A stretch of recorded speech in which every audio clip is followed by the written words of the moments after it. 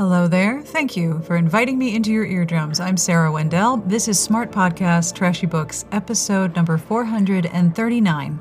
And for our final, later 2020 episode, Shana and Claudia and Carrie and I are going to talk about books, rereading, knitting, comfort reading, switching genres, books set in California, and the different ways in which to be kick-ass.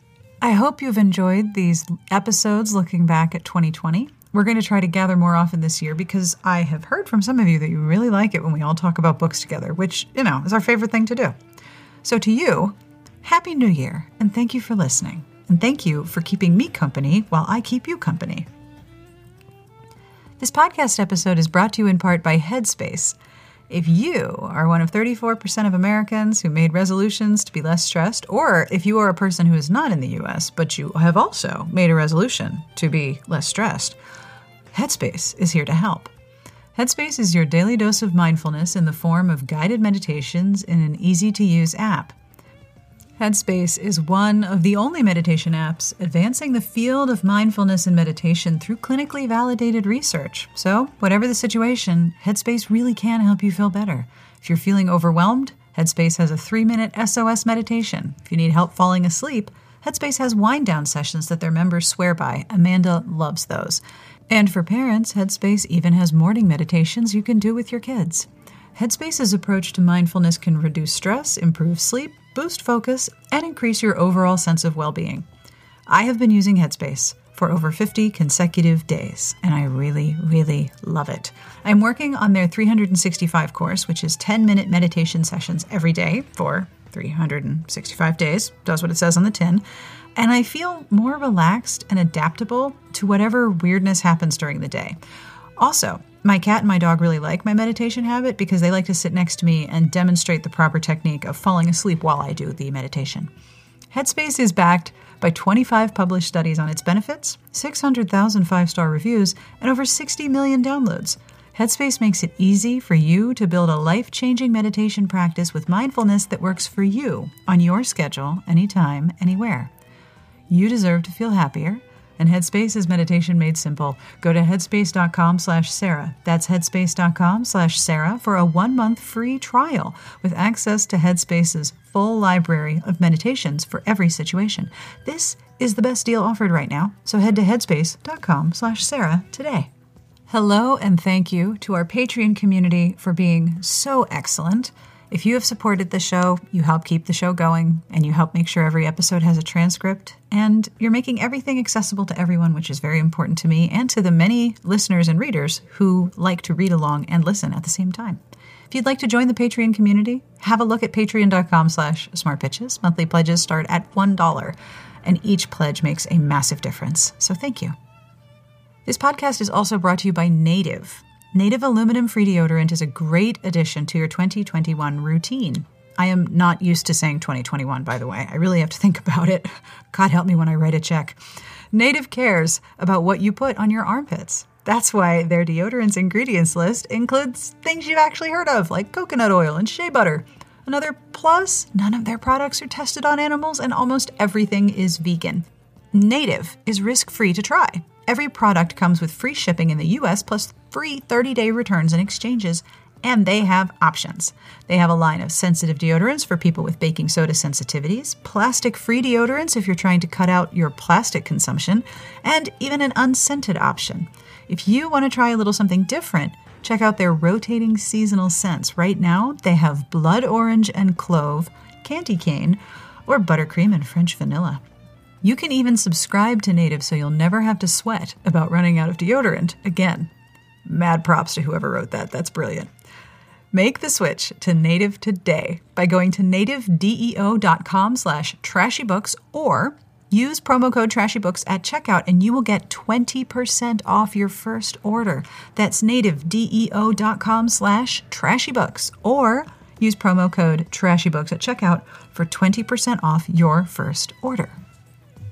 If you are thinking, wow, Sarah sounds really relaxed. Well, that's because I am. I bought myself a heating pad for my desk chair, and now I just sit back and relax in blissful warmth all the time, which means I am super relaxed right now. If you can give yourself this upgrade and your back hurts sometimes like I do because aging, heating pad on the desk chair, ooh, is it nice. I will have links to everything that we talk about in this episode in the show notes, and I will end with a truly ghastly joke. But for now, let's do this podcast, our final episode, looking back and saying bye-bye to 2020 with Shana, Claudia, and Carrie. First question. What book or piece of media, being very broad here on purpose, got you through 2020 or was one of your highlights? Who wants to go first? Or should I call names? I want to go first. Okay, go ahead, Shana. Because it's easy for me. When I thought about what actually got me through, it's something I read pre-pandemic, which is The Deep by River Solomon. So it's the mermaid sci-fi book. It's all about like the descendants of women from slave ships during the transatlantic slave trade who like turned into this whole mermaid society. It's not a romance, but there is like a love story. And I think there's a happy ending. But it's just like, it's such a beautiful book. It's really poetic. I read it when I was on a boat. So I was surrounded by water, reading about like these mermaids and their like society underwater. And it's all about like collective grief and like forgetting things and needing to remember the kind of history that might be painful to remember, but is important, which I don't know. It was perfect for 2020 for me. I think because I have this strong memory of reading it on the beach. So when things were bad, I just went back to like my strong book memory. It's both about the book, it's a beautiful book, but it's also just like how I felt lying on the beach reading the book and just so at peace. And then like literally a week later, life was a disaster. Isn't it funny how sometimes the place and the circumstance in which you read a book becomes indelible to the book itself, so that when you reread it, there's a piece of that experience alongside of it? Mm-hmm. Yeah, I have a few of those that are vacation reads, it's just such a beautiful break. And I do try to like to read books that are about the place that I'm vacationing, which I guess maybe this was because I was by the ocean and it was under the ocean. But usually it's more like, I'm in Canada. Let's read a Jackie Lau book. And that's a pretty powerful book to keep you going through the year. Yeah, it was great. I think I should reread it actually because I've been thinking about it a lot lately. Isn't it great when a book just sort of takes up residence in your head and it's sort of like, can always come reread?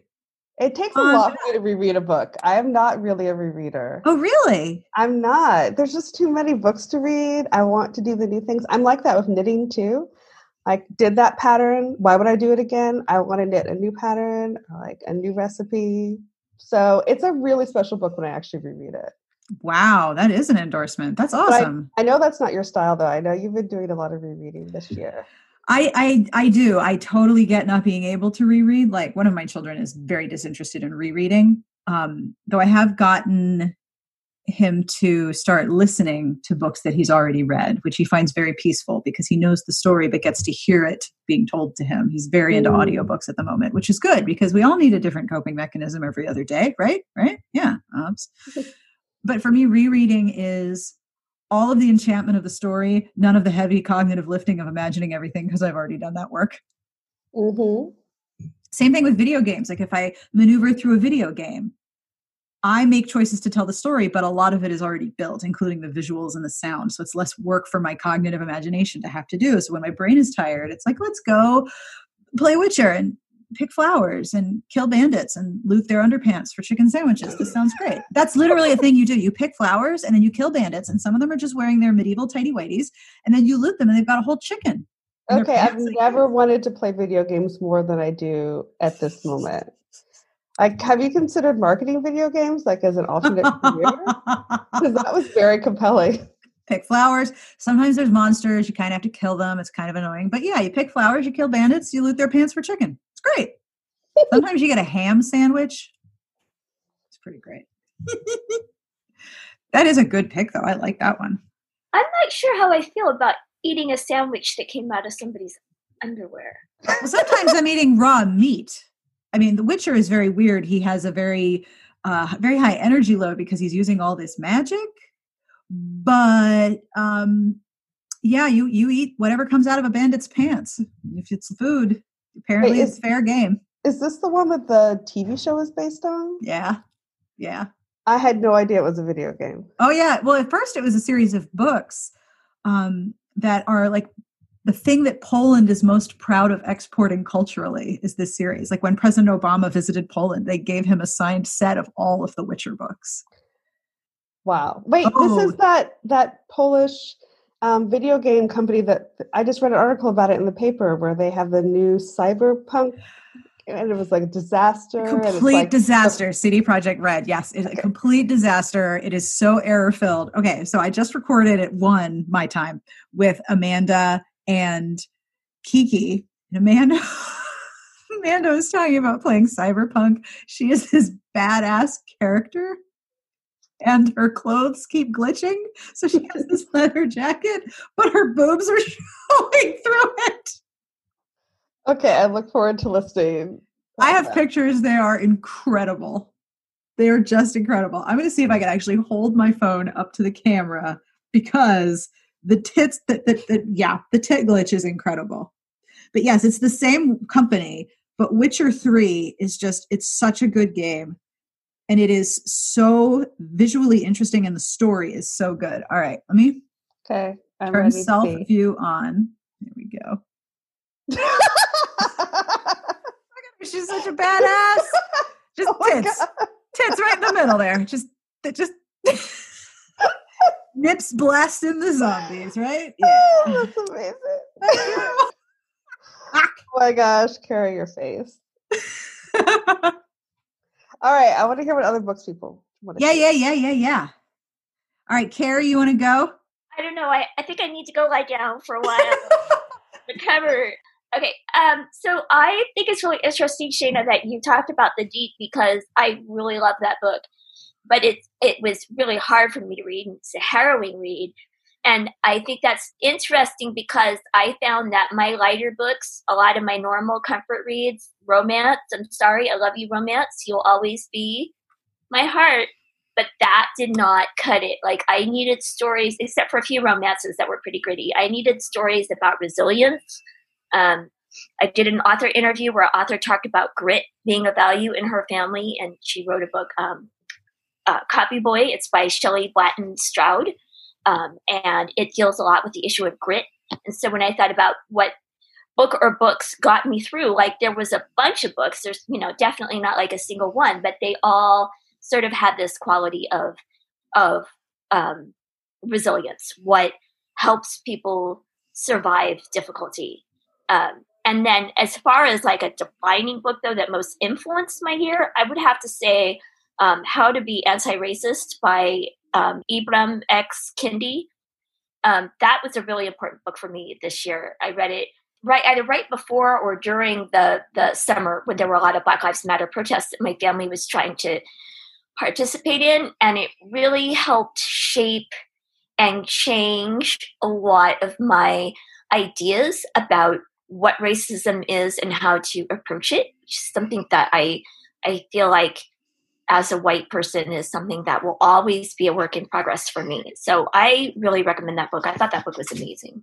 And I found myself I read a lot of nonfiction this year. I read a lot of nonfiction about World War II, interestingly, which was maybe not great for my mental health right before the election.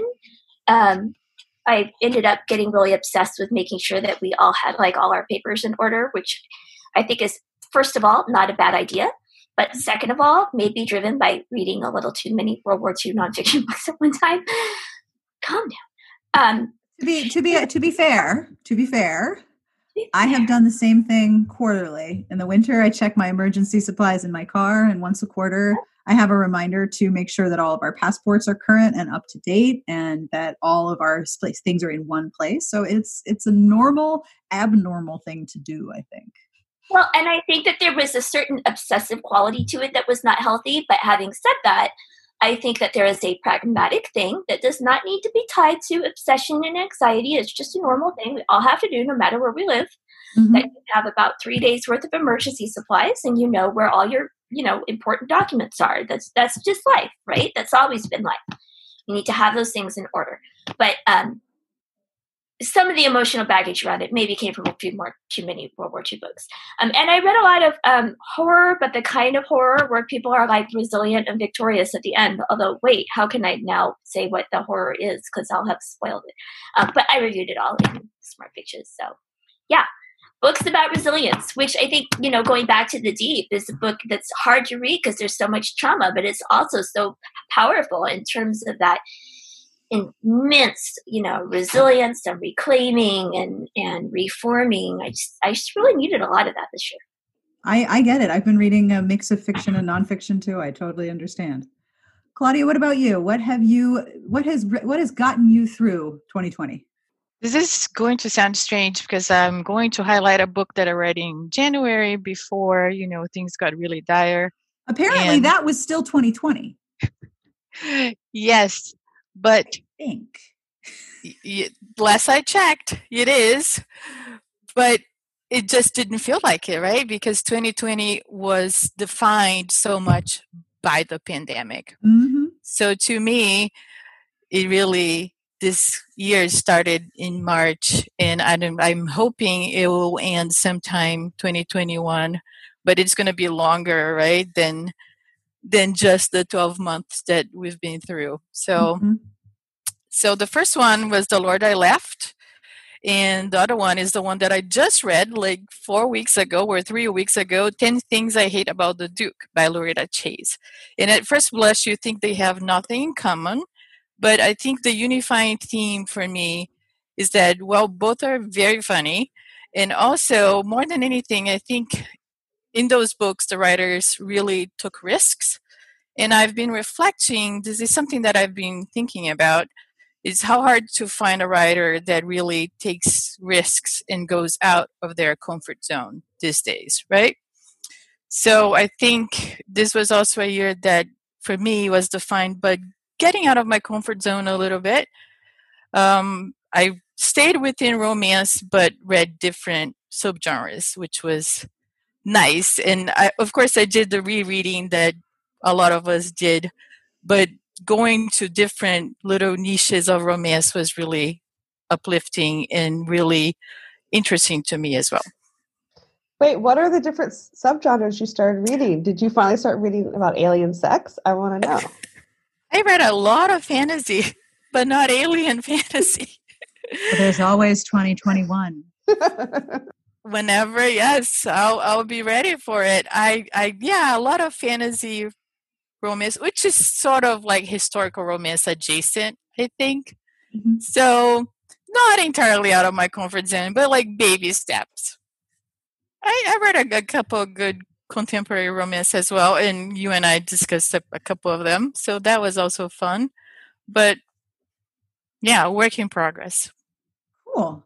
Shana, what is your question for the group?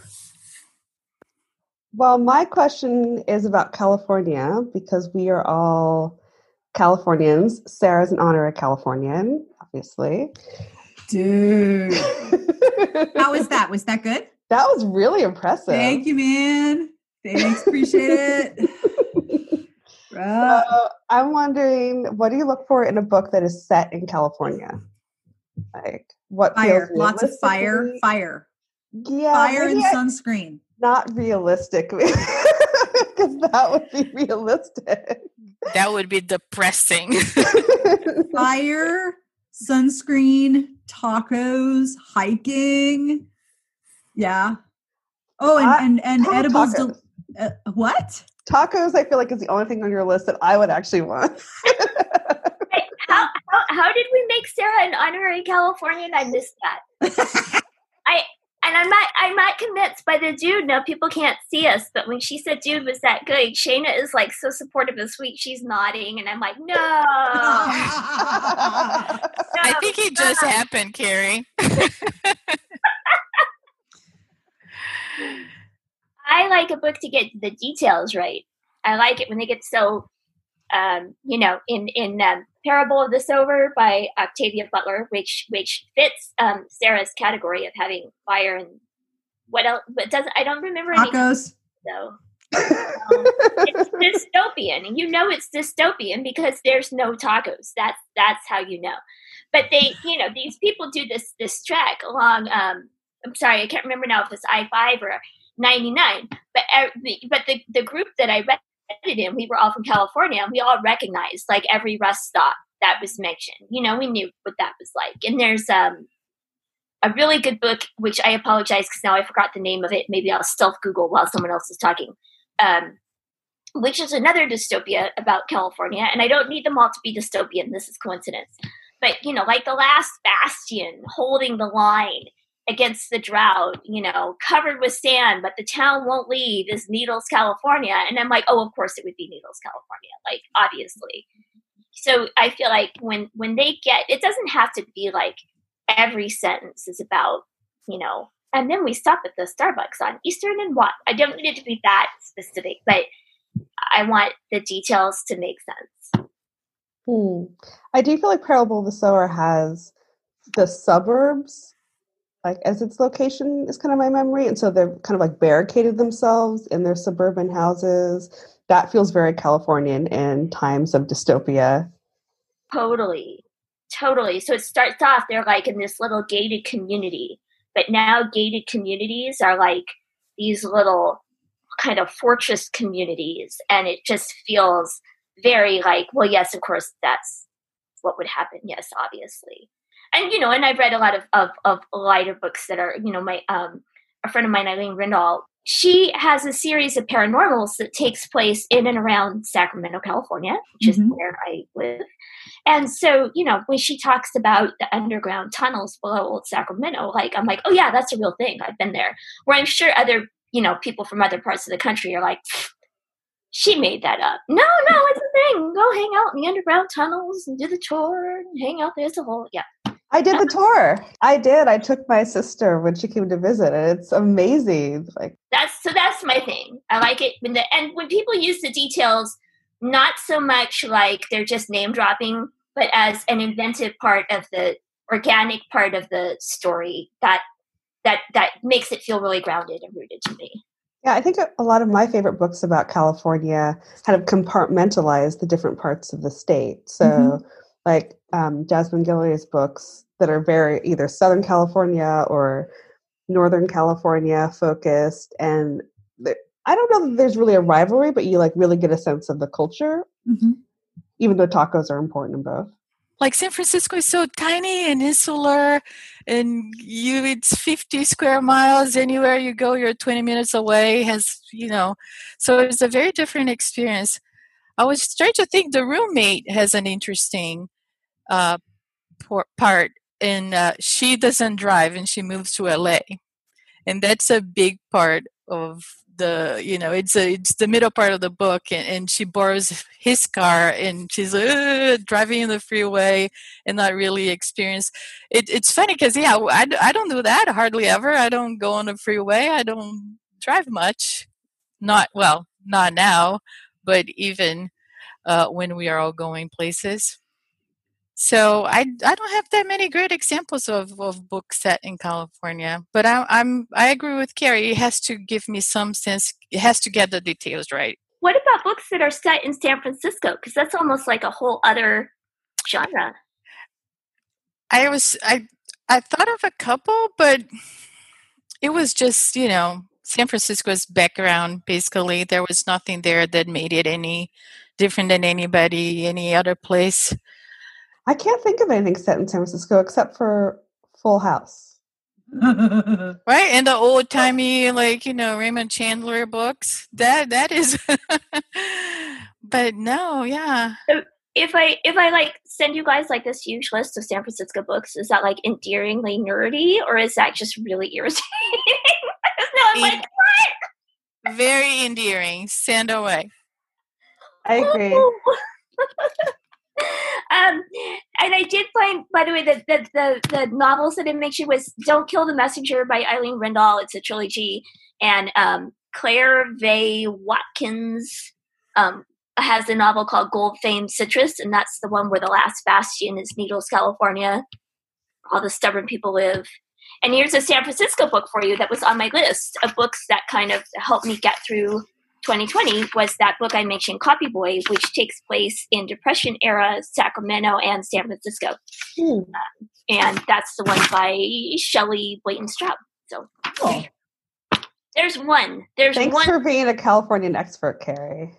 Definitely. Well, I think I had to do like a thing for the library once on climate change literature in California. And then I also know a bunch of like local authors and stuff. So that just like, I had to like do a lot of nerd things. Thank you for being our nerd. Aww. I second that. Shana, do you have an answer for your question? Well, I was going to say the book I just read, If the Boot Fits, by Rebecca Weatherspoon. I felt like that has a lot of what I look for in a California book. Well, first, like food, and then also making fun of Californian food, like the juice bar kind of culture. There's like a character who needs everything to be like organic and like raw and like on the keto diet or something. And there's a whole part of it that is outside of the city in a ranch. And I feel like a lot of the city or a lot of the state is actually like farmland and like rural, but a lot of the books are set in cities as though that part of the state doesn't exist. So I really like that part. The cowboys, cute black cowboys on their horses, like out in nature. I don't know how realistic that is, but I enjoyed reading it, and I would like it to be the California I live in. So maybe that's why I like the book. So, Sarah, you may just have to like mute me because I feel like I'm talking too much. But when I was a kid, we used to go hang out in Antelope Valley, which is right on the other side of the Sierras from where Sacramento is. And I would go wake up really early in the morning, and we stayed in this tiny little motel that like 5 people had ever stayed in. And I would go for walks along the highway, which I forgot the name of, but a lot of times early in the morning, I would see actual cowboys with their little dogs on their horses. The cowboys were on the horses and the little dogs like herding the cattle. And I always feel really lucky that I saw that, because I don't know, is that something that's going to last forever or not? But I could tell you that as of many, many, many, many years ago, that was a thing in Antelope Valley. I used to see them. And then I'd go hang out with the truckers at the little diner, and they would give the truckers their coffee, and they'd give me a cup of hot cocoa with extra whipped cream. And I was like this tiny little person, Aww. Yeah. So I like things about California that point out that California is like multiple different countries at once, right? Oh yeah. Have you read liberal, and it's not all tacos, and the regional stuff is. I don't believe you about the taco part. I was about to say, Carrie, you lost me there with the tacos. Yeah, I don't believe you about the tacos. What tacos? Have you read the Beverly Jenkins series that took place at the setting of California, at the foundation of California? That's definitely on my list. Oh my gosh. So Wait, good. which one is that? Which one? The Destiny trilogy. In the first one, the heroine leaves Philadelphia and accepts a mail order bride offer from a person who is in pre-statehood California. And a lot of the history of the founding of California is in the book. And it's so interesting. Didn't we read Destiny's Captive? Yeah. Destiny's Surrender, Destiny's Captive, and then Destiny, the Lady is a Pirate, but I don't remember which one that is. Oh, that's the one that Carrie and I read. Yes, Destiny, Lady Pirate. I know a lot of times, authors that have done their research, like they when they're inventive. I love it. So there was a book, and I forgot the name of it, and frankly, that's okay because the book wasn't very good. But I gave it a full extra grade level because it had one scene where the big earthquake hit San Diego while a woman, and everybody is okay. Right. A woman and her toddler are driving over the Coronado Bridge when the earthquake hits, and the bridge cracks. And I've been over that bridge a bunch of times, and it's freaking terrifying. And I had to give the book the entire extra grade level because it gave me such a profound panic attack. You did your homework in a way that has terrified me. Thank you. I can't even think about it. Oh my God. But like they had mapped this out, and I was like, oh, okay, like points to them. I like it when they do their homework. Carrie, what is your question for the group? There we go. Question is, where did I put the piece of paper on which I wrote the question? Well, this is a good question. Can we do Claudia's Let's start there. What? I have a lot of pieces of paper, and none of them have the question on it, and they did about 2 minutes ago. Can we do Claudia's question and come back to me? Yes, of course. Okay, so I did 2 separate questions. One for Shana, one for Carrie. Okay, for Shana. So you and I always laugh about the Shana stars and how you have a great rating system, or I consider it a great rating system where I'm completely, whatever the mood strikes me, and I don't keep good track of things. So can you go over what makes a book a 5-star for you? Well, I would just say that I feel like you're not being nice enough to yourself. I think that you have a strategy too. It's not haphazard. You're just a nice, kind person. And I am someone who is mean, and that is why I give lower scores to books.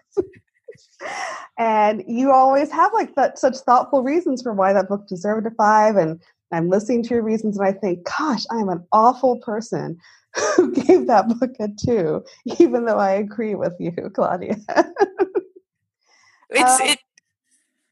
What were you going to say? No, go ahead. Sorry. I didn't mean to interrupt. And I hope Sarah can cut this. I was going to say that you're not mean, but that's okay. I could totally be mean. Well, I think 5 stars for me is, first, I feel like 3 stars is maybe like 5 Claudia stars, because 3 stars for me is it was a good book. I liked it. And then 4 is I loved it. And then 5 really is I loved it plus it was like so beautiful, like transcendent. It rocked my world. Like really any book written by N.K. Jemisin or Octavia Butler pretty much hits 5 stars. And so you have to really meet that standard for the writing. So it's not just that, like, I loved you, but like, this was a life-changing experience. So I'm just a little stingy with those. But sometimes romance novels are great and they totally meet that. Like the ladies, what was it? The Ladies' Guide to Celestial Mechanics? Mechanics, yes. Yeah, that was a 5-star book for me. I can be nice every once in a while. All right, Claudia, what's your question for Carrie? For Carrie. Well, Carrie, as you know, I'm a big fan of your Kick-Ass Women in History. So I wanted to know a little bit more about your process, how you find the women to profile and what goes into your decision making. And sorry, quick, addendum would be which one was your favorite so far this year? Okay, well, I'll do the last part first, which is that I recently finished reading A Woman of No Importance, which is a nonfiction about Virginia Hall, who was a spy for the French Resistance in World War II France. And she went by lots of different code names, but Claus Barbie, may he burn in hell, referred to her as that limping Canadian bitch. She was not Canadian. That was like the only nationality that she wasn't. But she called her limping because she only had one leg. And despite only having one leg, she did all this revolutionary stuff without being caught, including but not limited to hiking over the Pyrenees. And so she is currently my favorite. And I do not aspire to be very like her, but I do limp a lot. And so I take a certain comfort in feeling like, that's like, if somebody calls you that, like that's a term of honor there. I really love that. We talked about her in my library book club, and we felt that she was probably not a very easy person to hang out with. But that is because, in the immortal words of Tina Fey and Amy Poehler, bitches get shit done. And she got so much stuff done. She's amazing. So she is my current fave. As far as process, so I try to go about a month ahead. And one kind of recurrent problem I have is that I try to plan a lot of my Smart Bitch stuff way far ahead. And then sometimes that doesn't really jive with like what else is happening. But I try to kind of have something in the pipeline all the time. It takes me a long time to write them. I want it to be representative in lots of different ways. So I'm always kind of running in my head, right? Like, did I do 2 white people in a row?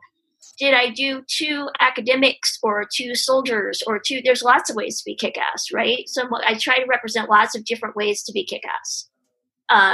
So that's the biggest part, is just trying to make it different. And I have a bunch of books that are like, compendiums of kick-ass women, but honestly, usually by now stuff just sort of pops up like in my writing or whatever. Sometimes people send me suggestions, and I'm always happy to have the suggestions, and people should know that if I don't get to the suggestion, it's often because, it's too close to something else that I just wrote and I'm trying to shake it up.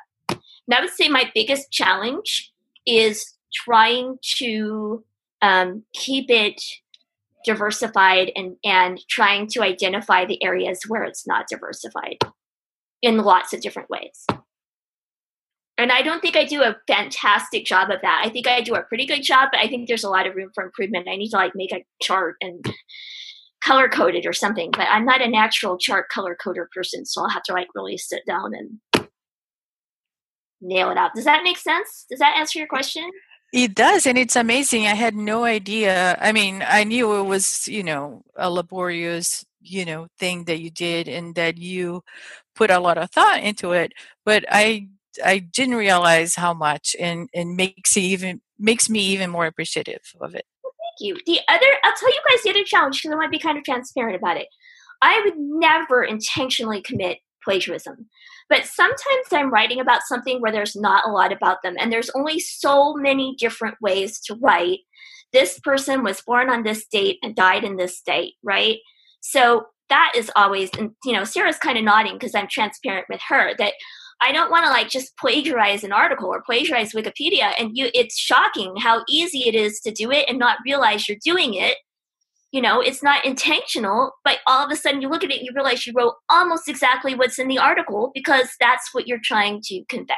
So trying to make sure that I include my sources, trying to make sure that I am rephrasing things in a way that is not plagiaristic, trying to make sure that I highlight people who are really obscure. I try to avoid people who everyone already knows about. That's why I don't write about I don't know. Actually, I think I did write about the children of Madame Curie, but Joan of Arc, right? Everyone knows about Joan of Arc, so I won't do a column about Joan of Arc. But then there's the double bind in that, is that the more obscure you get, the less there is to pull from, and the harder it is to make it original. So that is something I'm always aware of and always struggling with, and really hope I've done an okay job with, because sometimes it's kind of scary. I think you should write more about already famous people. You should just write about the less famous things that they did. If you want to talk about surprise queers, I'm always happy to read about surprise queers. Just make Joan of Arc queer. Actually, just make that up. Does this have to be accurate? Yeah, no, it's supposed to be accurate. Oh, yeah. That's another thing, is that a lot of times it's hard to figure out what's accurate, and you also have to be careful about, this is another thing where, Sarah, for God's sake, cut me off, because I'll talk for hours. You have to be careful about queer erasure and other kinds of erasure, but I would say queer erasure is the biggest kind, right? You also have to be careful about using modern language and concepts to describe somebody who wouldn't have thought about things that way themselves. So trying to find that balance can be surprisingly challenging in a way that I didn't expect until I got much more into queer history. And there's not one answer. So a lot of times I write about people who dressed as men to fight as soldiers. None of them would describe themselves as transgender, because that was not a word. But some of them spent most of their adult life presenting as male. And so I would assume probably they were what we would currently think of as transgender. Other people only presented as male during the time of the war that they wanted to fight in, and then went back to presenting as female. So for them, they may not have thought of themselves as male at all. They may have simply been doing something that was pragmatic for them at the time. So trying to represent people as honestly as I can and bringing things to light about them that I think needs to be brought to light. I don't want to contribute to queer erasure, but also helping people understand that the whole way that we think about things is just very difficult to like impose on other people, and not always appropriate to impose on other people. That's a big struggle. And then also a lot of people are really kick-ass and admirable in one way, but not in another way. Or they were super kick-ass, but not on the right side. I mean, that I have to be careful about, and I think about a lot. So yeah, there's a lot of... So they were human. Right, yeah. It certainly has helped me learn a lot, an enormous amount, and I feel really privileged to get to have had that learning process. I like Shana's idea. I think you should do people who you might consider famous, but not everyone would know about them. That's selfish for me because I really rarely read nonfiction. I like nonfiction articles, and I just think it's very rare that a book should be a book and not an article.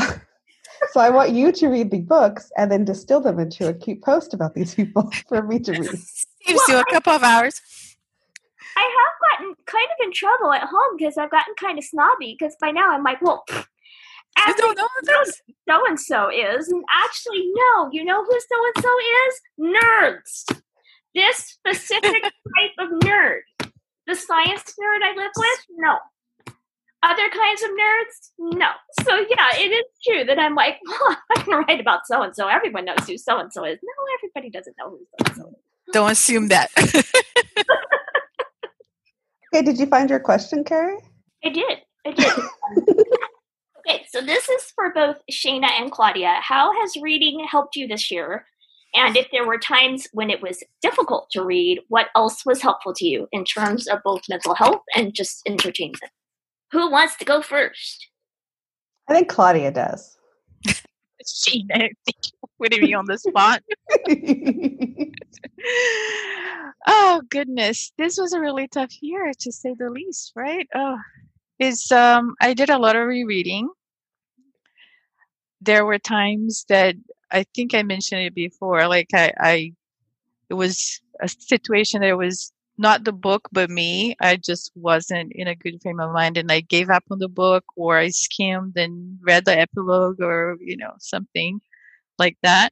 And so it was strange because reading is so much part of what I do, and one of my one of the few things that I consider something I do regularly and enjoy regularly and able to do it regularly. And there were times that it wasn't there for me, so that was really unsettling.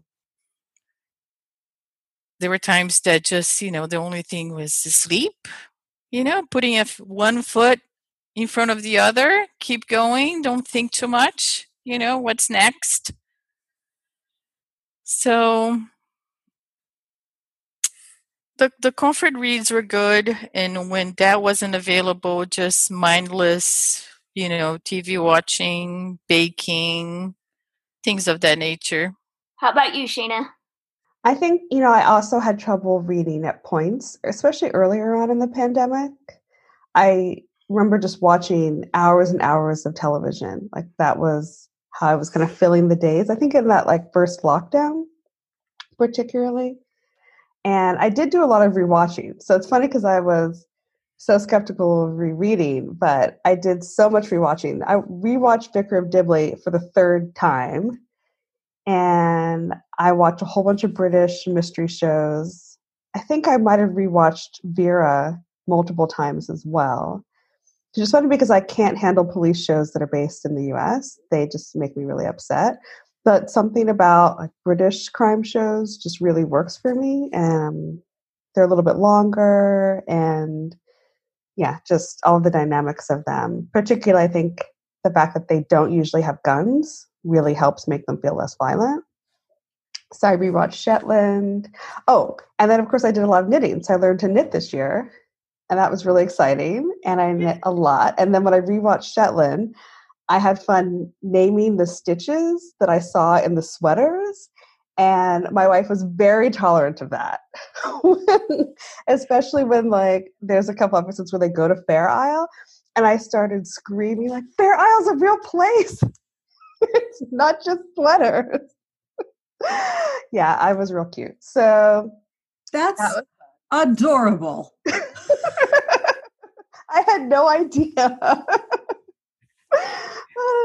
So I highly suggest watching Shetland for knitters. And it just really made me appreciate like the costume work that went into communicating things about the characters based on the sweaters they were wearing. Like the people who were outsiders would be wearing these like non-Shetland style sweaters, like all swanky from London. That's how you knew they didn't belong there. So it was very adorable. But I think actually in the recent months, I've really gotten back into reading, which is weird. I feel like as things got worse in the pandemic, I actually found it easier to read. I think earlier on when I was just kind of anxiously anticipating things getting bad, the anxiety made it hard to read. Mm-hmm. But like once it was clear things are really bad, then I actually started reading more and I don't know, being more ruthless, I think, in my selections too. Mm-hmm. Where really within one page, like I'm done. So I have so many DNFs on my list this year. Like, I don't know, I didn't count them, but it has to be over half the books that I started. Maybe like 2/3. If I'm not feeling it like the first couple paragraphs, then I just don't feel any responsibility to actually dive in and read it. And so I think that's actually made my reading better because I only read things that I love. I mean, if there is anything that this year has made very clear is life is very short and it can be incredibly limited all of a sudden. So I hear you. Carrie, could you do me a favor? My brain is a little fried and my brain has just gone off on a wild journey thinking about the answer to your question. And I'm pretty sure that the answer that I have is not in any way related to your question. My brain just went on quite a journey. Fair Isle was involved. So could you please repeat the question? I'm sorry. Now I really want to hear what journey your brain went on. I know. I'm really curious. That's more interesting than... Are we going to the Shetland Islands together? Yes. So the original question, which I hope you don't answer, I hope you just tell us where your brain went, was how has reading been helpful to you this year? And if there were times when it was difficult for you to read, because I know for a lot of people, like they hit a point where they just, no.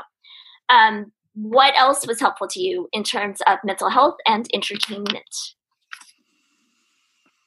So where my brain went was, reading that was helpful. Sometimes it was reading that completely distracted me and reminded me that people have had to endure terrible things all through history. So early in the pandemic, I was reading the Cadfael series, which takes place in medieval Wales, where they had actual anarchy, and an ingrown toenail could kill you, and nothing moved very fast at all. Everything was very slow paced, and that was very reassuring. And then you were talking about knitting and I'm like, I did sew this year. I learned to quilt and I learned to sew and I like that a lot. But I haven't traveled. So maybe I want to travel more in my reading. But then if I travel in my reading, I get really sad because I can't actually travel and go to the places that are in the book. And then if I read the thing and it's not accurate, much like you were talking about California, then I get really annoyed because you can't travel to a place that's not real. And if you're saying that you're somewhere and you're not actually doing the research to prove that you're there, then why are we here? And that was when I'm pretty sure I had lost the thread of the question. But I do want to go to the Shetland Isles, like real bad. I think you followed the thread. That was spot on, right? Everything we do this year, right? Like there's what is necessary. Mm-hmm. I still have actual jobs, right? Gotta do my kick-ass women column every month, right? So I'm looking those up. But so there's what's necessary, and then there's like what sparks joy, and then like everything else is not. Frog emoji. Yeah. For me, one thing that helped a lot is if I could give everyone in the world a piece of advice, it would be think very carefully about turning a hobby that brings you joy into your job. I love my job. I love what I do. I love that this is what I do for my job. I am deeply, deeply grateful and love what I do so much. But when I am reading a romance, it is very difficult now for me to turn off the part of my brain that's like, should we review this? What are we thinking of this? Well, wait, does this remind you of that other thing? And well, this character said that, and what's happening? I keep engaging the analytical brain when I'm reading by default.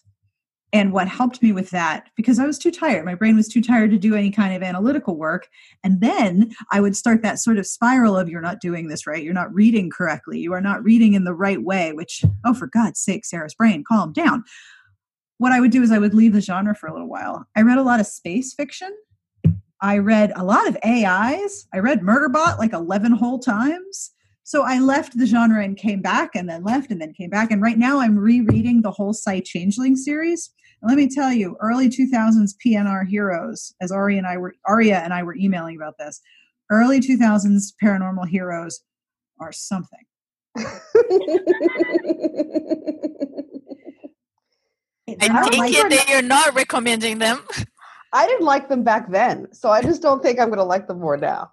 I sort of, because I know what happens later in the series, and I know how these characters develop and change over the course of the series. And the series is going on for like 20 years now. So I can see, okay, this character is a product of the 2000s. And when I encounter that character in books written more recently, I'm like, oh yes, clearly this character has taken a level in awareness and not being a possessive, stompy, pouty butt cheese. But something about that series is working really, really well for me. And I'm still trying to figure out exactly what it is. There are things where I'm reading it and I'm like, oh yeah, 2004, I remember this. I remember that phrase from sex scenes. I'm glad I don't see that anymore. So that's definitely what helped me the most, leaving the genre and coming back. And the nice thing is I'm not going to run out of books. There's a lot of them. I don't know if you've noticed, like since we started recording, probably like 60 have been published. So, I'm not going to run out. Did anybody else find that no matter what genre they read and no matter what book they read, there ended up being some kind of disease in it? Like I went through this Oh my gosh. Everything had a plague. And I was like, how? Like every book I picked up. And it's not like I was like, plague dystopias, that's what I'm going to read. Like, it didn't matter. It could be like a fluffy romance. And they'd be like, well, we have an outbreak of fevers in this town. We'll have to brew some tea. And I'm like, yeah, you're all going to die. I mean, two rogues make a right. Is that the Cat Sebastian book? I mean, I loved that book. That book was everything. It was so adorable. But the hero had consumption. And the other hero, who was healthy at the beginning of the book, kept kissing him. And like every time, I could not take it. Like every single time. And there's all this like snuggling and talking about the future. And I'm thinking, what future? Because you're about to die. We all know that was rough. Listeners, also they were also in a quarantine of sorts, right? They went nowhere. They were in the little cottage for the whole time, just breathing or each for other's 90%. air. Listeners, I like that book. I loved it. I have to have my mute on and you can't see me, but I'm laughing so hard because we've done this to the book club.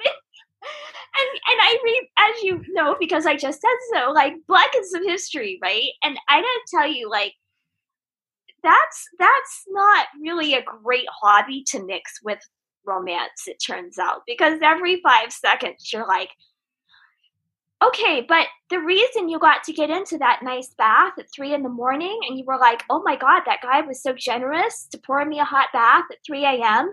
is because an 11-year-old girl had to wake up and haul buckets of water from the basement, and then nobody wants to talk to me anymore. That's why I think I have been shifting in the direction of contemporary romance, where it's at least easier to know the horrible things up front, and I can make decisions about whether I'm reading them or not.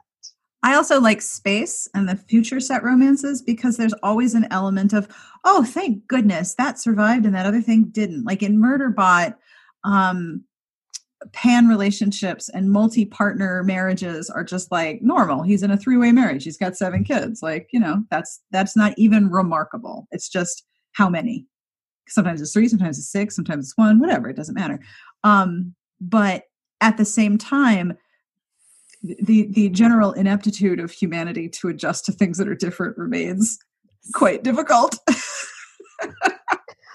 Well, but some humans are able to adjust to things that are difficult and different, like the heroine in Strange Love. Strange Love, yeah. Where there's all that great alien sex. That's right, Claudia. You're going to read it in 2021. Oh, Claudia. You mean?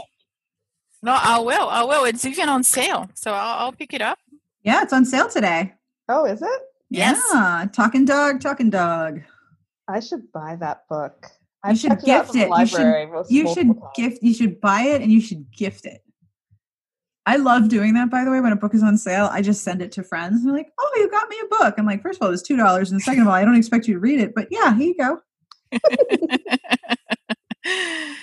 Can I talk about one highlight of the year for me? Yes, of course. Related to your interview with Mary Ballock. Oh, it was so hilarious. I loved it. And, just knowing about the white shirt covers was priceless. And I just really enjoyed that one. So I wanted to make sure I want to mention it. And how, talking about people who take risks, she took a lot of them, especially early in her career. So it was fun. It was a really, really fun podcast. I was so nervous. My inner 13-year-old was not cool. She was very stressed about that. I mean, there were a couple of interviews this year where I sat down to do them, and there was a part of me going, okay, just breathe. Okay, just breathe. It's going to be fine. Breathe in. I don't blame you. I wouldn't be able to get a word out. So, Mary, just talk, please. I know you're the biggest fangirl of Mary. I love it, Claudia. It was such a delight.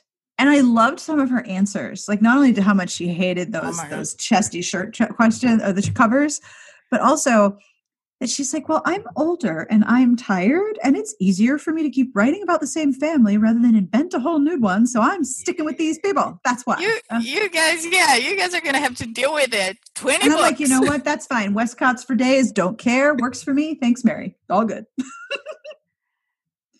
I love doing that interview. I was so nervous. Oh my goodness. But I'm really glad that you liked it. I hope that was one that would make you happy. Yeah. Were you on a video call with her or was it over the phone? No, it was actually Zoom, but by phone. Well, even if it's audio, I prefer just to imagine that you were in person. So right now I'm imagining you and Mary in her tea room in Canada, I like this. Keep going. Yeah, it sounds great. There's going to be scones and, delicious jasmine tea, a discussion about whether you want milk or not. Should the milk go in first or not? I'm sure that conversation probably happened before you ate your scones. And then you had your nice little chat. Oh, yeah, definitely doilies. Sweaters. Absolutely. Lemon curd for sure, Carrie. All the way, lemon curd.